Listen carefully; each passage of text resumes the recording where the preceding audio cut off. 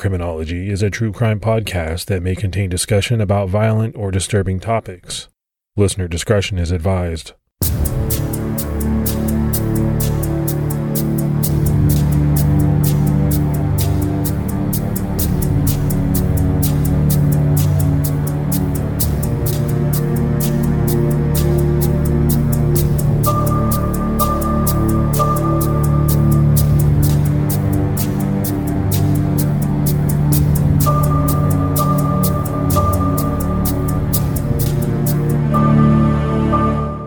I'd like to welcome everyone to episode 50 of Criminology. I'm Mike Ferguson. And this is Mike Morford. Morph, how are you? I'm doing good. I'm always good. I try not to complain, so and I like that about you. It's just better when we're happy and being positive. No, it definitely is. So 50 episodes. It's a big milestone. And it seems to me, I don't know how it seems to you, but it seems like we had 50 episodes just on the Zodiac and the Golden State Killer. So yeah, where the time goes and where the episodes go, it's hard to keep track of. No, I definitely agree with you. It seems like they go very quickly. You know, we hit 100 episodes on my other two shows, and we just looked back and we were like, man, that went really quickly. Yeah. Well, I'm looking forward to the next 50. Yeah, me too. Me too. So last week we did the Mississippi burning case, and we got some really positive feedback about it. I was really happy that a lot of people liked that case, and we talked about the movie, and I went back and watched it. I didn't watch it before we did the episode. I had seen it a couple of times, but you know, that movie's pretty old. It came out in, I think, 1989, and I went back and watched it after we did the episode, and it was really good. I remembered it being good, but I think it holds up pretty well. I don't know what you think, Morph. It's been a while since I watched it, but I remember the last time I did watch it, I really liked the storyline, and it was easy to follow. And you had great actors, Gene Hackman and Willem Dafoe, playing the parts of the main characters. And it was interesting to watch and learn, but diving into the case like we did in the last episode really puts that movie in a different perspective. And I think that's probably why I enjoyed it more, because we had done the research. The one thing I will say is I miss Gene Hackman. Man, that guy's a good actor. Yeah, he was one of my favorites. So like I said, episode 50, and we've got a really good one for you today. But before we get into that, let's give shout outs to our new Patreon supporters. We had Brad Dare, Pat Hartley, Darren Mahoney, and Tom Doherty. So we appreciate that new support very much. We appreciate the people that continue to support us month in, month out. And thanks as always for that support. It goes a long way. And if anyone out there listening would like to support us through Patreon, you can go to patreon.com/criminology. And speaking of Patreon, as we mentioned in the last episode, we had a conversation with Carrie Timmons, who's the mother of Libby German, who we just covered in the Delphi murders case.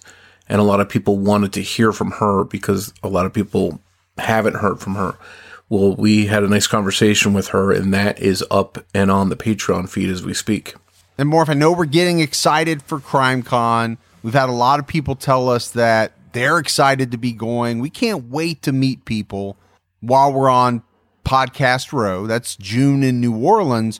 If you still need to purchase your badge, if you're going to CrimeCon, you can save 10% off the price of a standard badge on crimecon.com using our promo code Criminology19. All right, Morph, it's time to jump into this episode, number 50. We're excited about it. We're talking about a very mysterious case that has been popular among armchair detectives on a lot of the different crime forums. We're talking about the Mary Morris murders. This is a case about two different women named Mary Morris who died in the Houston, Texas area only days apart.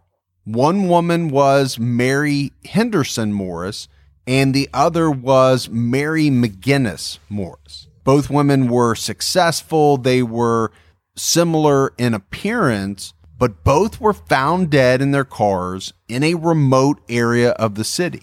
And it just so happened that both female victims shared the same first and last name, Mary Morris.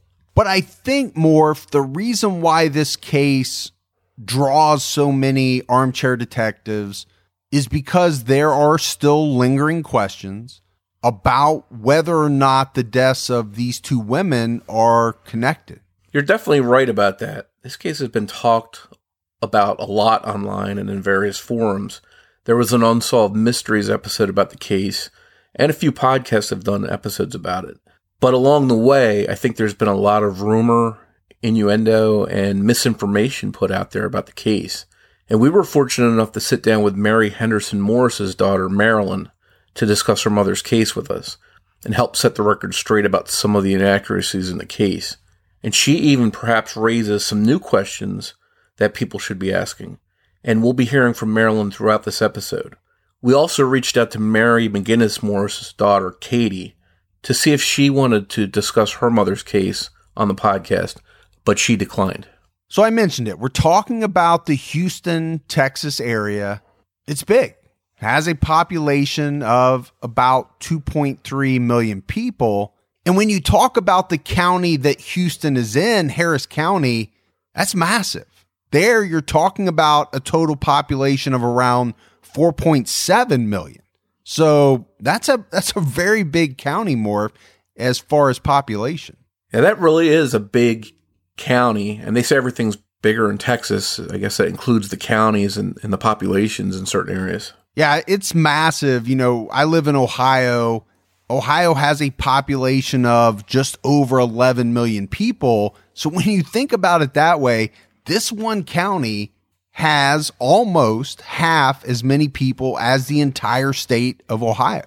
And even Texas, you think about how big Texas is, okay, it's about 28 million people.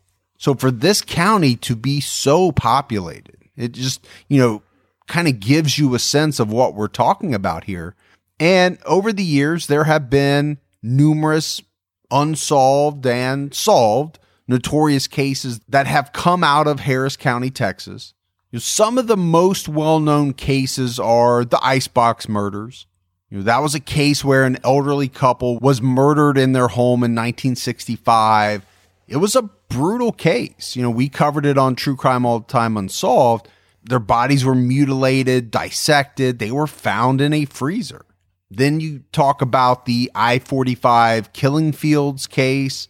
30 bodies found, mostly girls, young women, since the 1970s. But I think more proportionally, that makes some sense, right? Anytime you're going to have a county that is that big, that populated, you're going to have some significant crimes. And while the murders we're discussing in this episode may not be as infamous, they definitely caused quite a stir at the time. And as we said, they remain a popular topic of discussion among true crime fans and amateur detectives. Mary Henderson Morris, who was 48, resided in the Houston suburb of Baytown with her husband of 5 years, Jay Morris. They met through a personal ad. It was a second marriage for both of them. Mary had a daughter, Marilyn, and a son, Billy, from her first marriage to Jim Henderson. She worked as a loan officer at the Chase Bank in Houston's Spring Valley, where she had been employed for 15 years. Mary was a model and dedicated employee who was always punctual at work, and she wasn't known to miss time or not show up. She was also regarded as a kind and devoted person who had many friends and was very active. My mom was a pretty energetic person, to say the least. She was one of those people that was always on the go. You really never knew what you would find her doing.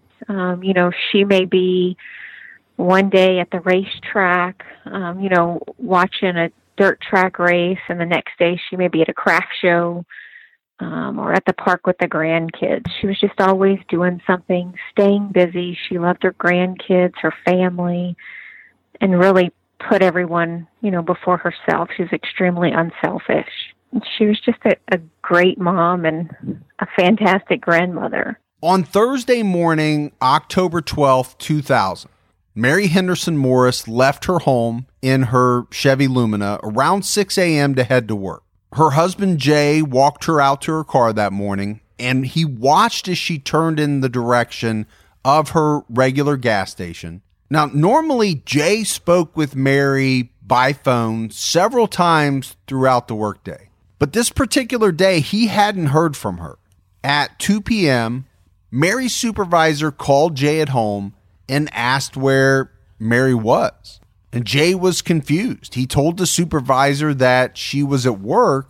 And this was a strange conversation because the supervisor didn't seem worried. After Jay told her that Mary was supposed to be at work, this woman hung up the phone without ever telling Jay that something might be wrong.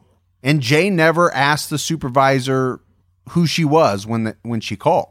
When Jay still had not heard from his wife later that afternoon, he called the bank. And this time, he was finally told that Mary never made it to work. That phone call between Mary's supervisor and Jay was a bit odd. Although the supervisor was worried enough to call Mary's home to ask for her, when Jay told her that Mary was at work, the supervisor didn't feel it necessary to tell Jay his wife never showed up. This was pretty alarming to Mary's family. Oh, very alarming. She had worked for the bank for 16 years at that time, and had really, that was like her second family. So she, had friends there that she was very close to, and her, had good relationships with everyone. So if anything was, going on, even if she was going to be late, she would have called. She was one of those people that has always been a hard worker, good work ethic, so she wouldn't just not show up to work. To me, that's weird because I'm thinking, if the bank is, number one, they knew her, they were very familiar with her. So in my mind, if they're calling the house looking for her, I would think red flags are going up for them also at this point.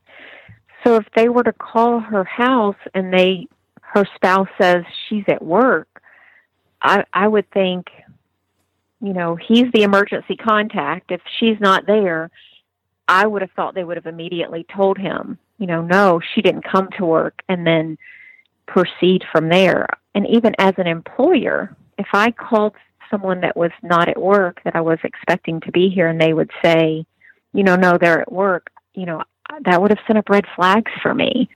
After Jay Morris finally realized his wife hadn't made it to work, he called police to report Mary missing. He then called his stepdaughter Marilyn, and the two decided to retrace Mary's steps. That's when they realized Mary forgot her cell phone that morning, and they wondered if she was in an accident or had car trouble. I received a call from my stepdad, her husband at the time, Jay Morris, that, he was telling me that she did, he found out that she didn't make it to work that day. And honestly, for us, that's when the nightmare began. But in that moment, we just really had no idea what we were, looking at. We live in Houston, a major metro city. We thought, or at least I thought, she's been in an accident or her car was stalled on the freeway or something like that, just something really minor. But I received that call, 3:30, 4 in the afternoon. And I think it was that evening around like 9 p.m. that we got confirmation that the Harris County Sheriff's Department had found my mom's burned car in Baytown. I had started making phone calls to hospitals asking if, an admission for either a Mary Morris or even a Jane Doe. Quit making the phone calls and rushed over to her house. And honestly, by the time I got there, I just expected her to be there. And when she wasn't, I asked my stepdad if, we could go to her job. Because when I got to his house, the police were there and they were taking he was filing a missing persons report when I actually arrived there. And the police, took the missing persons report, but they didn't seem to make a big fuss about it. They took the information and they left. And when they left, he and I got in his truck with my kids, and we started making the drive to my mom's job. And by this time, we were in Houston rush hour traffic. So, freeways were a little bit congested, but, as we're driving there, I'm looking on the side of the road for any debris that could have been from an accident or her car on the side of the road, things like that. You know, we never spotted anything like that. And so we made it all the way to her job. We drove through her parking garage. We didn't see her car. Obviously, it wasn't there. So then we left there and started heading back to her house. And I mean, I guess, you know, the only thing that was strange to me is I guess I would have been flying. I'd have had my emergency blinkers on because I wanted to get to her job. I think when something like that happens, you really have a normal expectation in your head. You don't think the worst. You think everything's going to be fine. It's a misunderstanding. She's going to be where she's supposed to be. So the whole time I just wanted to get to her work and see she was there, and this was just a big mistake. But obviously that didn't happen. Around 5 p.m., just about the time that Jay was filling out the police report on his missing wife, a passerby in an off-road vehicle discovered a burned-out car with a body inside of it in a remote area of Houston. Earlier that day, around 10:20 a.m., smoke had been reported in the vicinity of the car, but the fire department assumed that it was burning brush, and they didn't investigate. By the time police arrived at the scene, the body inside the car was burned beyond recognition.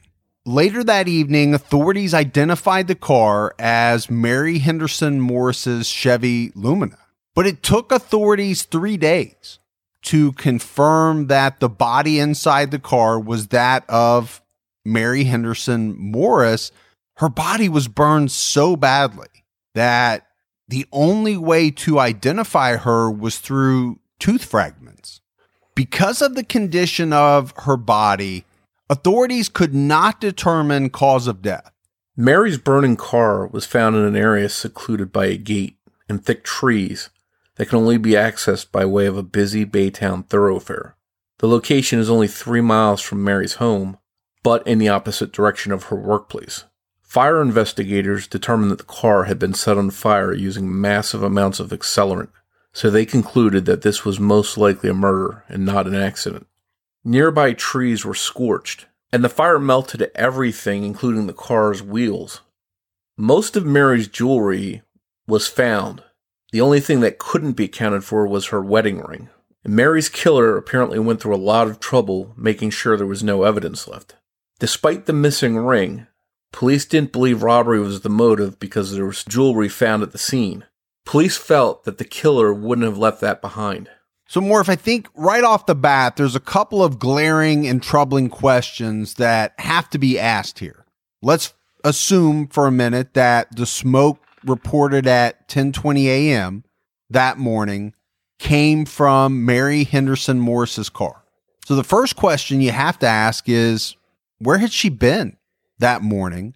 And what happened to her between the time she left home to head for work at 6 a.m. and 10:20 when the smoke was reported? And I think the second question revolves around the motive for her murder. If this was a robbery gone wrong, why wasn't all of her jewelry taken? Mary Henderson Morris's family and friends, they were shocked, they were grief-stricken, they were saddened.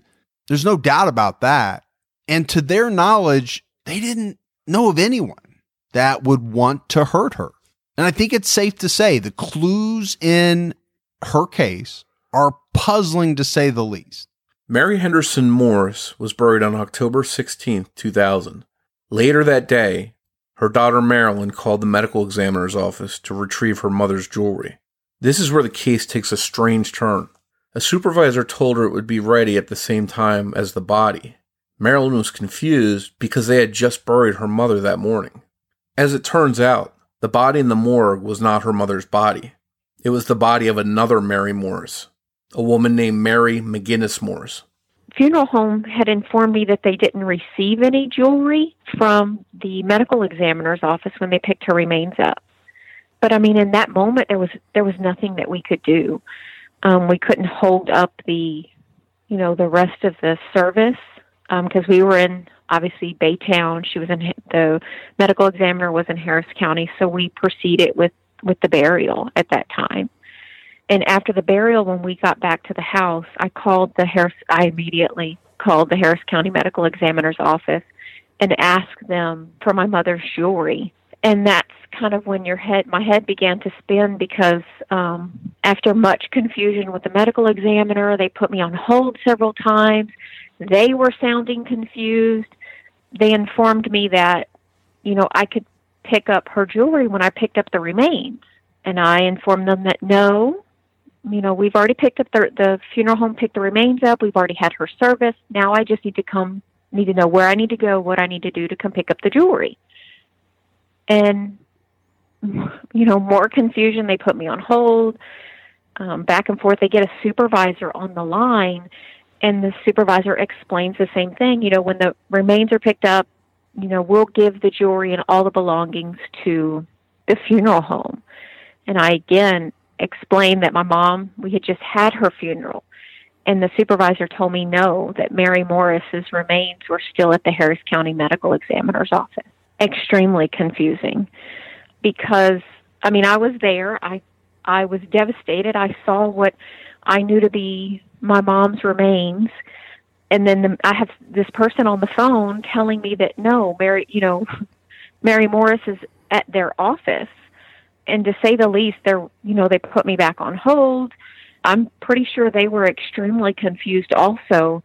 And, it took a little bit of question answering, how did she die?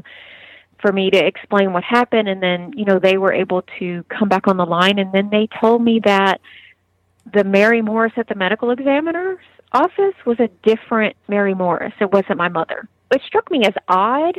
But of course, I'm thinking, that poor Mary Morris was probably a 97-year-old lady that lived a full life and died in her sleep. I surely never imagined that there would be another Mary Morris that had a tragic death, that would rival with what I had just lived through. What are the chances of two Mary Morrises murdered? 39-year-old Mary McGinnis Morris was a nurse practitioner in charge of several clinics for Union Carbide, a chemical and polymers company in Houston. She had been married to Mike Morris for 17 years, and they had a daughter named Katie. The family moved from West Virginia to Houston in 1998 after Mary accepted the medical director position with Union Carbide. Mary missed her friends and family back home in West Virginia, but she grew to love her job and made many good friends in the Houston area. It was said that Mary McGinnis lived life to the fullest. She was a happy person, always joyful. She worked very hard at her job, often working 14 hours a day when it called for it. On Sunday, October 15, 2000, Mary McGinnis ran errands as she typically did on most Sundays. She stopped by a flu clinic to administer a flu shot to her friend, Lori Gemmel. Then she went to the post office, grocery store, and Eckerd drugstore at US 290 and West Little York Road. After Mary finished in the drugstore, she called Lori Gemmel. She told her that a guy in the store was creeping her out. Mary didn't sound scared. It was more of a matter-of-fact statement. She told Lori that she was going to head back to Union Carbide and log out of her computer and then head home. When Mary didn't return home that evening, her husband Mike reported her missing to police. The next morning, a record driver found Mary's body in her company car, a brand new Dodge Intrepid, on West Little York Road, not far from where Mary Henderson Morris's body was found. Mary McGinnis Morris had been shot, and while the scene appeared to look like a suicide, investigators quickly determined she had been murdered. It was evident upon looking at the body that Mary was beaten prior to her death. Blood was found in the car, and the passenger door was open. Mary's clothing was torn, and bruising on her wrist suggested that she had put up a struggle. The gun used in the murder was found near her body, and later discovered to be her own gun registered to her husband, Mike Morris. Like in the Mary Henderson Morris case, Mary McGinnis Morris was also missing a ring that she always wore. An autopsy later confirmed that she had been beaten, gagged, and shot once in the head. police have confirmed that they received a 911 call from Mary about 12 minutes after she had talked to her friend Lori. And this 911 call is very important because police have said that the attack on Mary takes place during the call. But for that reason, they haven't released the 911 call. They haven't even released a transcript of it. So we don't know the details of the call, but it is said to be very chilling. Mary's sister, Stephanie Lohr, who lived in West Virginia, after being notified of Mary's death, phoned the Harris County Sheriff's Department and the medical examiner. And in this phone call, they mentioned to her something about the other Mary Morris that had been burned. Stephanie felt that there had to be a connection between the two murders and that these crimes were far more than just a coincidence. And more, it's hard to imagine what that would have been like. You know, first of all, Stephanie finds out that her sister, Mary, is deceased. She finds out that she's been murdered. And then in a phone call with the authorities, she finds out about another woman, also named Mary Morris, that was murdered, burned just 3 days prior to her sister. I don't blame her one bit for thinking that there's no way that's a coincidence. How could you think anything else? And Stephanie's reaction, I think, is like a lot of other people who have looked into this case and write about it, and that they think, how can these two cases not be connected in some way? The Harris County Sheriff's Department quickly realized they had two similar murders on their hands. And with both victims named Mary Morris, they had to consider the possibility that the cases were connected. But police needed to find evidence of a connection between the two murders, as well as motive for the crimes. The investigation began into both murders. Detectives on each case were Robert Tonry and Wayne Kuhlman of the Harris County Sheriff's Department. Tonry had Mary Henderson's case, and Kuhlman had Mary McGinnis's case. Their first task were trying to retrace the movements of both women prior to their deaths. And we mentioned it before. Police were never able to determine Mary Henderson Morris's whereabouts between 6 a.m. when she left home and 10:20 a.m. when the smoke was mistaken for a brush fire. Her husband Jay told police that when she left home, it looked as if she was headed to the gas station. A clerk at the gas station on Interstate 10 and Thompson Road saw someone matching Mary's description. But the store's surveillance video that morning had already been taped over before police could view it. They learned that Mary carried little cash on her. No charges were made to her credit card that morning. Her purse was missing, along with the ring that we talked about. Detectives couldn't find any reason why anyone would want to kill Mary Henderson Morris. There were no affairs. She wasn't using drugs. Mary had no enemies. She was well liked by her friends and her colleagues. Police pretty quickly ruled Jay out as a suspect. The two had a happy marriage, and there was no evidence to suggest otherwise. Mary also had a pretty civil relationship with her ex-husband, Jim Henderson, who even helped search for Mary the day she disappeared. The day after Mary Henderson Morris's body was found, an unknown man reportedly called the Houston Chronicle and said, quote, "They got the wrong Mary Morris." This made no sense at the time, and the call was passed off as a prank. Later on, the Houston Chronicle denied receiving the call, but Mary McGinnis Morris's friend, Lori Gemmel, claimed she verified this herself. Was the mysterious caller telling the truth?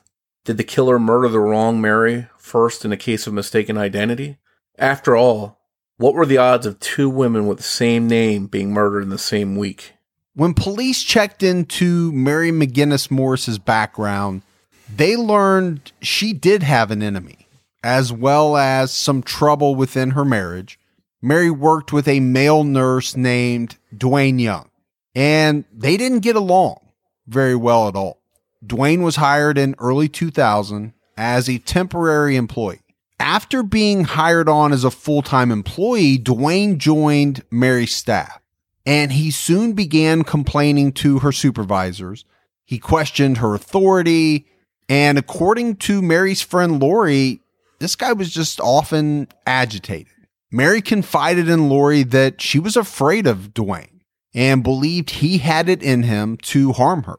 In one particular incident, a few weeks before her murder, Mary found some things out of place on her desk and found that her pictures were facing the wrong direction. She found the words "death to her" written on a desktop calendar and assumed it was Dwayne and that he was referring to her. Mary was frightened enough that she went to her superiors and told them what she had found. They advised her to stay home that Friday. After seeing the message on the desktop calendar, Mary called her husband Mike and told him about it on her way home from work that day. She asked her husband to buy her a gun and to teach her how to handle and use it, which he did. Mike placed the gun under the driver's seat in Mary's Dodge Intrepid. Later that day, Dwayne returned to work to make sure his time card had been signed. While there, he caused a big scene by banging on the windows and asking for Mary. He had to be escorted out of the building, and he was fired from his job. Dwayne denied that this happened and said that he had actually put in his 2 weeks' notice prior to Mary's murder. When interviewed by police, Dwayne Young denied killing Mary. Police considered Dwayne a suspect, but they wanted to consider all possible avenues, and they turned their attention on Mike Morris, Mary's husband, when they discovered that Mary had a $700,000 life insurance policy and Mike was the benefactor. When they went to interview him, Mike told authorities that he wouldn't do an interview without his lawyer. He refused to take a polygraph test because, as he put it, he was worried his anxiety medications would have an effect on the results. Mike did tell police, though, that his marriage was rocky at times. He had struggled to find a secure job, and that had caused some financial stress in the marriage. At one point, he had also confronted Mary and a male friend, believing that the two of them were having an affair. They both denied it, and Mike apparently said he believed them, but Mary's family has suggested to police that the marriage was never mended. Mike didn't trust Mary, and he often followed her. Mary told her sister Stephanie that she had fallen in love with someone else, but Stephanie has never publicly named that person. But Mary also told her sister that she wouldn't leave Mike. She was determined to make her marriage work. Police, already suspicious of Mike at this point, looked at cell phone records. 2 hours after his wife's murder, Mike called Mary's cell phone. The call lasted 4 minutes. The cell phone carrier confirmed this was a completed call. Mike denied talking to Mary and said that he did call her phone, but he let it ring thinking she would pick up at some point. Police didn't buy his story at all. They wanted to know who he spoke with and what the conversation was about, but Mike insisted that he never spoke with anyone.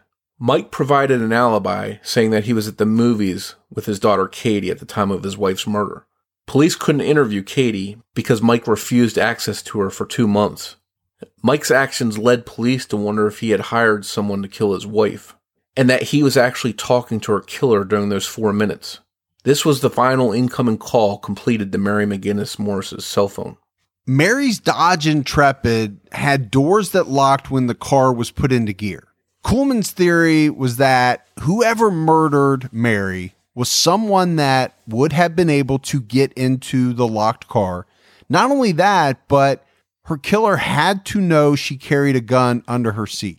Mike Morris denied killing his wife and later claimed he did everything police asked of him. He gave them access to his residence, fingerprints, blood samples, everything except a polygraph.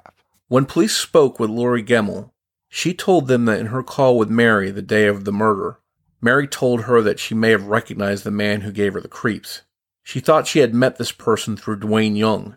Even though Dwayne Young gave Mary trouble, he had been to the Morrises' home for a party, and the Morrises also attended one at his home. According to Kuhlman, Dwayne was not excluded from company events.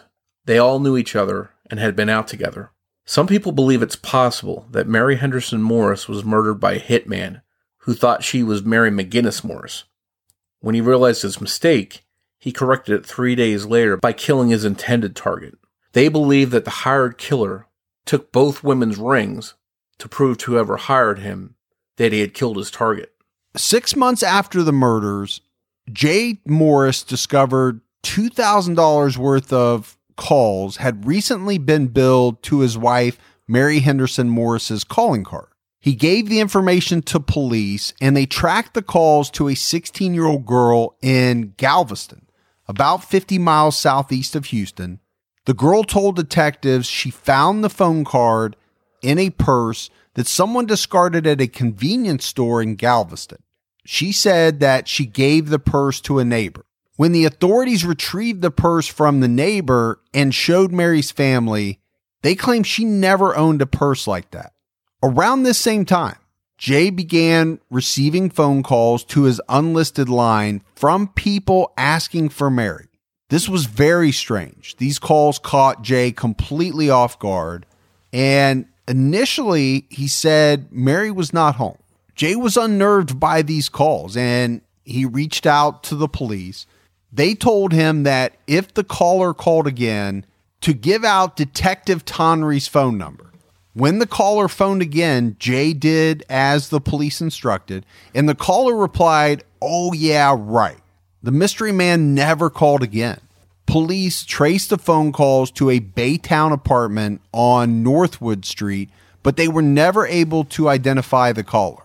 A few months after the murders, the Carroll Sun Carrington Memorial Reward Fund, named for the victims of a 1999 triple murder in Yosemite National Park, doubled a $5,000 reward on the Mary Morris murders, hoping that a bigger reward would help generate new leads on the cases. About a year after the Mary Morris murders, Katie Morris was seen wearing her mother's ring that disappeared the day of her murder. Mary's husband Mike claims he mistakenly thought Mary had worn the ring that day, but found the ring months later and forgot to tell police. In 2002, Unsolved Mysteries aired a segment on the Mary Morris murders. Police hoped it would lead to more tips coming in, but it didn't lead to any breaks in either one of the cases. In 2009, the late Susan Murphy Milano, who was an expert and author in partner violence, wrote an article on the Mary Morris murders.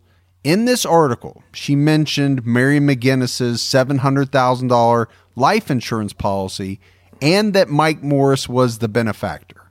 Katie Morris commented on this article, saying, "Mary Morris was my mother. I appreciate the effort in trying to solve her murder, but please get the facts straight before you post them. You claim the insurance policy was for $700,000. I inherited the insurance policy last April, and I assure you that it was not nearly that much." Dwayne Young also made his appearance in the comments section of the same article, replying to someone who stated that the police department was incompetent. Dwayne Young wrote, "I don't think they are so incompetent. They just cannot prove that Lori Gemmell killed Mary Morris. I have had enough evidence, but it is not enough for a court case." Dwayne never clarified his response about Lori Gemmell possibly being Mary McGinnis Morris's killer. Armchair detectives wonder why Dwayne Young made these comments about Lori being responsible for Mary's murder. They've wondered if this was some sort of distraction so people weren't pointing fingers at him. And for years after the murder, he was very active online, proclaiming his innocence and giving opinions whenever he had the opportunity. He particularly became defensive on a forum discussing the Unsolved Mysteries episode. Police were never able to find a confirmed connection between the two Mary Morris murders, and a motive has never been established. Police have publicly stated that they do not believe the two cases are related. It's just a coincidence that two women named Mary Morris were murdered 3 days apart. They also don't believe a hitman would have made the identity mistake. He would know who his victim was, what she looked like, what her daily routine was, They've also pointed to the fact that these women were killed on opposite sides of the county. And statistically, they've said, that year alone, Harris County had 300 murders. So the chances of the two murders being related are slim. Dwayne Young and Mike Morris remain suspects in the case because police have not been able to eliminate them. Mike Morris and his daughter Katie moved back to West Virginia after the murder, but Katie now resides back in Texas. Mary Henderson Morris's daughter, Marilyn, feels that another person needs to be fully checked out. She felt that her stepfather, Jay's actions after the murder struck her as odd. I can say that throughout the entire ordeal, I never saw the man shed a tear or show any real emotion, to be honest. I can't tell you who did it or who didn't. But I can tell you that if people suspect Mike Morris because of his lack of cooperation or things he would or wouldn't do, then they should just as equally suspect Jay Morris and my mother's murder. I originally, I think I could say I questioned the coincidence, but, in looking at the cases and knowing some of the details, I think both of these homicides were extremely personal. And I don't know that they were carried out by such a bumbling hitman, as most people would theorize, that was so inept that he completely initially killed the wrong person. I mean, whoever did this went through a lot and made a whole lot of effort to kill both of them. I don't think any one of these ladies was an easy target. I don't know. I just can't imagine that someone who killed either one of them and went to the extent that they did was someone who would have just got the wrong person. The road on which Mary Henderson Morris's car was found was an isolated, out-of-the-way road. Wasn't heavily traveled. And according to Marilyn, Jay Morris placed himself there on the morning of his wife's death. I was mentioning about, things that happen that really stand out to you. Now, I remember when the sheriff's department came to their house, and was asking for a photo of my mom for the news. They were just asking random questions, and one of the questions they had asked were if they ever drove down that road. Was that a normal route that she would take? Did Jay ever go down that road? And probably of all the questions that I ever heard him answer, the one that sent chills down my spine is in that moment when he told the sheriff's department that, yes, he went down that road and he had actually driven down that road that morning. And I guess to me, it did something to me and made me feel a certain way because, if that was me, it would tear me up. It would tear me up to know that I was right there, whether it be minutes or hours. I was right there while the person I dearly loved was dying or being killed or dead 50 to 100 yards from me. I don't know that I could live with that. But for someone to passively say, oh yeah, I drove down that road that morning, that struck me as odd. And I think it struck the sheriff as odd also. I don't know exactly, what time he went down that road. But I know the 911 call came in at 10:20 in the morning. And I know he would have been going down that road in the morning. He never mentioned seeing smoke. The only thing I remember him really expressing is, the police did ask him to take a lie detector test, and he didn't want to do that. And he didn't want to do that because he said as a teenager, he had worked for a small store in the small town he grew up in, and apparently someone was stealing from the store. And they made them take lie detector tests, and they failed them back then. Now, I don't know about you, but I don't know many convenience stores now that would give lie detector tests for stealing, much less, when he was a teen. As Marilyn continued to grieve for the loss of her mother, her stepfather Jay seemed to be getting over his wife's murder pretty easily. Very soon after the funeral, I know the sheriff's department, after they, collected all the evidence that they needed, he immediately signed the title over to the car. I didn't even get to see it. And I'm talking like immediately, within days. He cleaned out all my mother's belongings. I didn't have the option to go through her clothing or any, and I was her only daughter. And me and my mom were pretty close. Growing up, when my parents divorced, it was, I have a brother, but my brother lived with my dad and I lived with my mom. And so we were pretty close, and I can honestly say, I guess I would have had the expectation, that I would have been allowed to go through her belongings. But, that didn't happen, and I can't tell you exactly when he, started trying to settle the estate, but I know that was pretty important to him. And maybe I was dragging my feet, but, at some point he did get an attorney to contact me to tell me that I really needed to sign the papers so that we could settle the estate, and I just wasn't ready. So I think afterwards he was pretty calm and collected and pretty matter of fact. Like I said, I never saw him shed a tear afterwards. Before we settled her estate, he was already in the process of getting remarried. He had already courted a young lady from Russia. I guess he would have had to start her visa process pretty quickly, because if I'm not mistaken, they were married within the year of my mother's death. I still mourn her pretty regularly, but, he moved on pretty quickly. So, Morph, I think, as we're wrapping this case up, there's no doubt this is such a bizarre and puzzling case. We have two women in the same area with the same name, murdered 3 days apart. There doesn't seem to be anything solid that connects them, but the similarities are there. There is suspicion about at least one of the husbands of these women. And you can tell from the conversation that we had with Marilyn, she is suspicious of her stepfather as well. Morph, it's a case that is very murky. And obviously it remains to be seen if the murders of either Mary Henderson Morris or Mary McGinnis Morris will ever be solved. Hopefully one day their families will get some answers. And we talked about the fact that police do not believe there's a connection. They believe it is a coincidence. I personally find that very hard to believe. They gave the statistic of the fact that there were 300 murders in the county that year.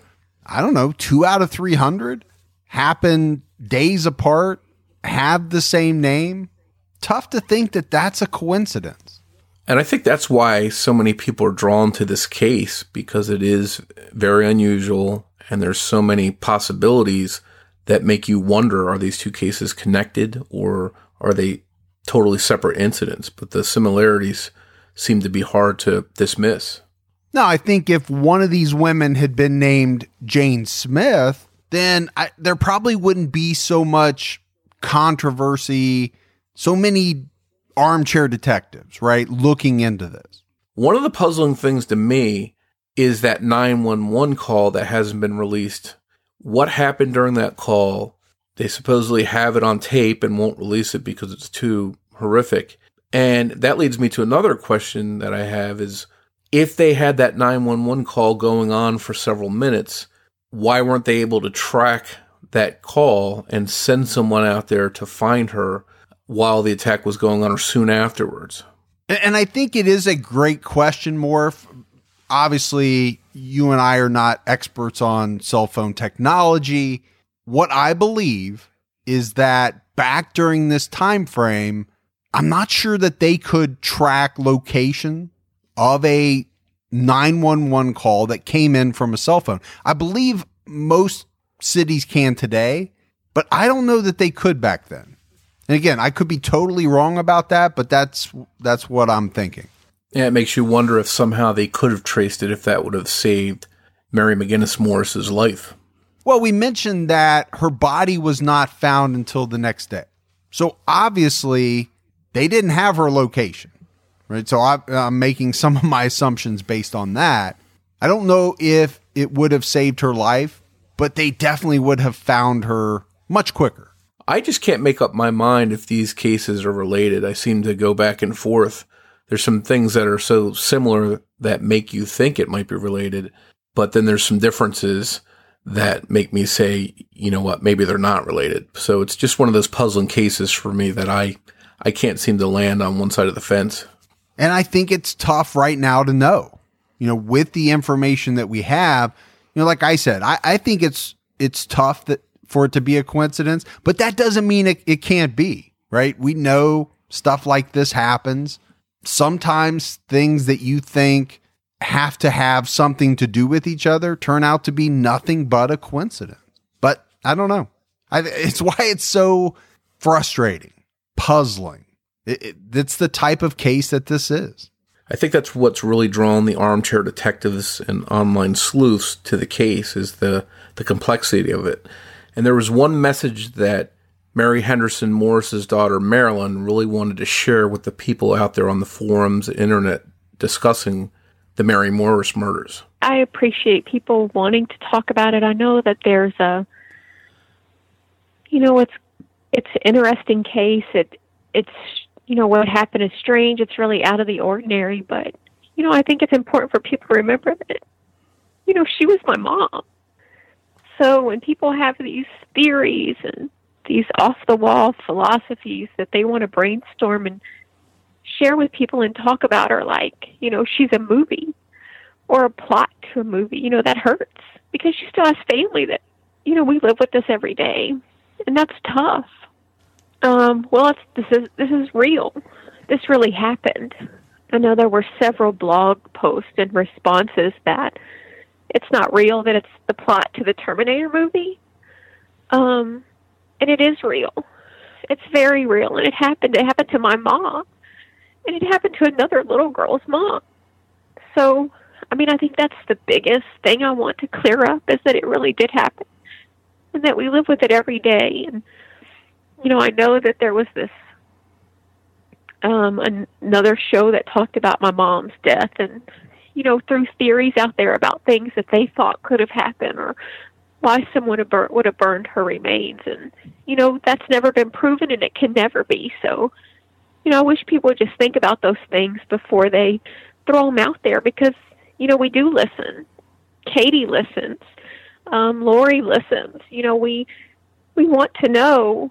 And we appreciate that people are interested in the story because we hope talking about it will, make somebody step up or, keeping the story out there is what may help us get leads in the case. But, I just wish people wouldn't, talk about it like they're not real people because they were. If anyone out there listening has information about the murders of Mary Henderson Morris or Mary McGinnis Morris, please call the Houston Crime Stoppers at 713-222-TIPS. That's it. That is it for the case of the Mary Morris murders. Morph, this is one that I hope they do solve. Number one, for the families, right? You always want the families to get the information that they're seeking. But I also, selfishly, I want to know what happened in this case. I'm the same way. I want to know what happened as well and see if any of the theories were correct. And again, for the families, they deserve to have answers. And we just want to give a shout out for research and writing assistance in this episode to Debbie at truecrimediva.com. If you haven't done so yet and you love the show, take a minute, go out, give us a 5-star rating.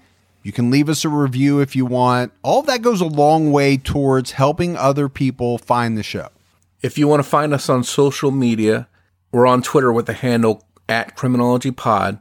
You can also find us on Facebook by searching for Criminology Podcast, or find our discussion group on Facebook by searching for Criminology Podcast Discussion and Fans. So Morph and I will be back next Saturday with an all-new case. We'll see you then. Looking forward to starting the next 50 episodes. Yeah, me too. Take care, everyone.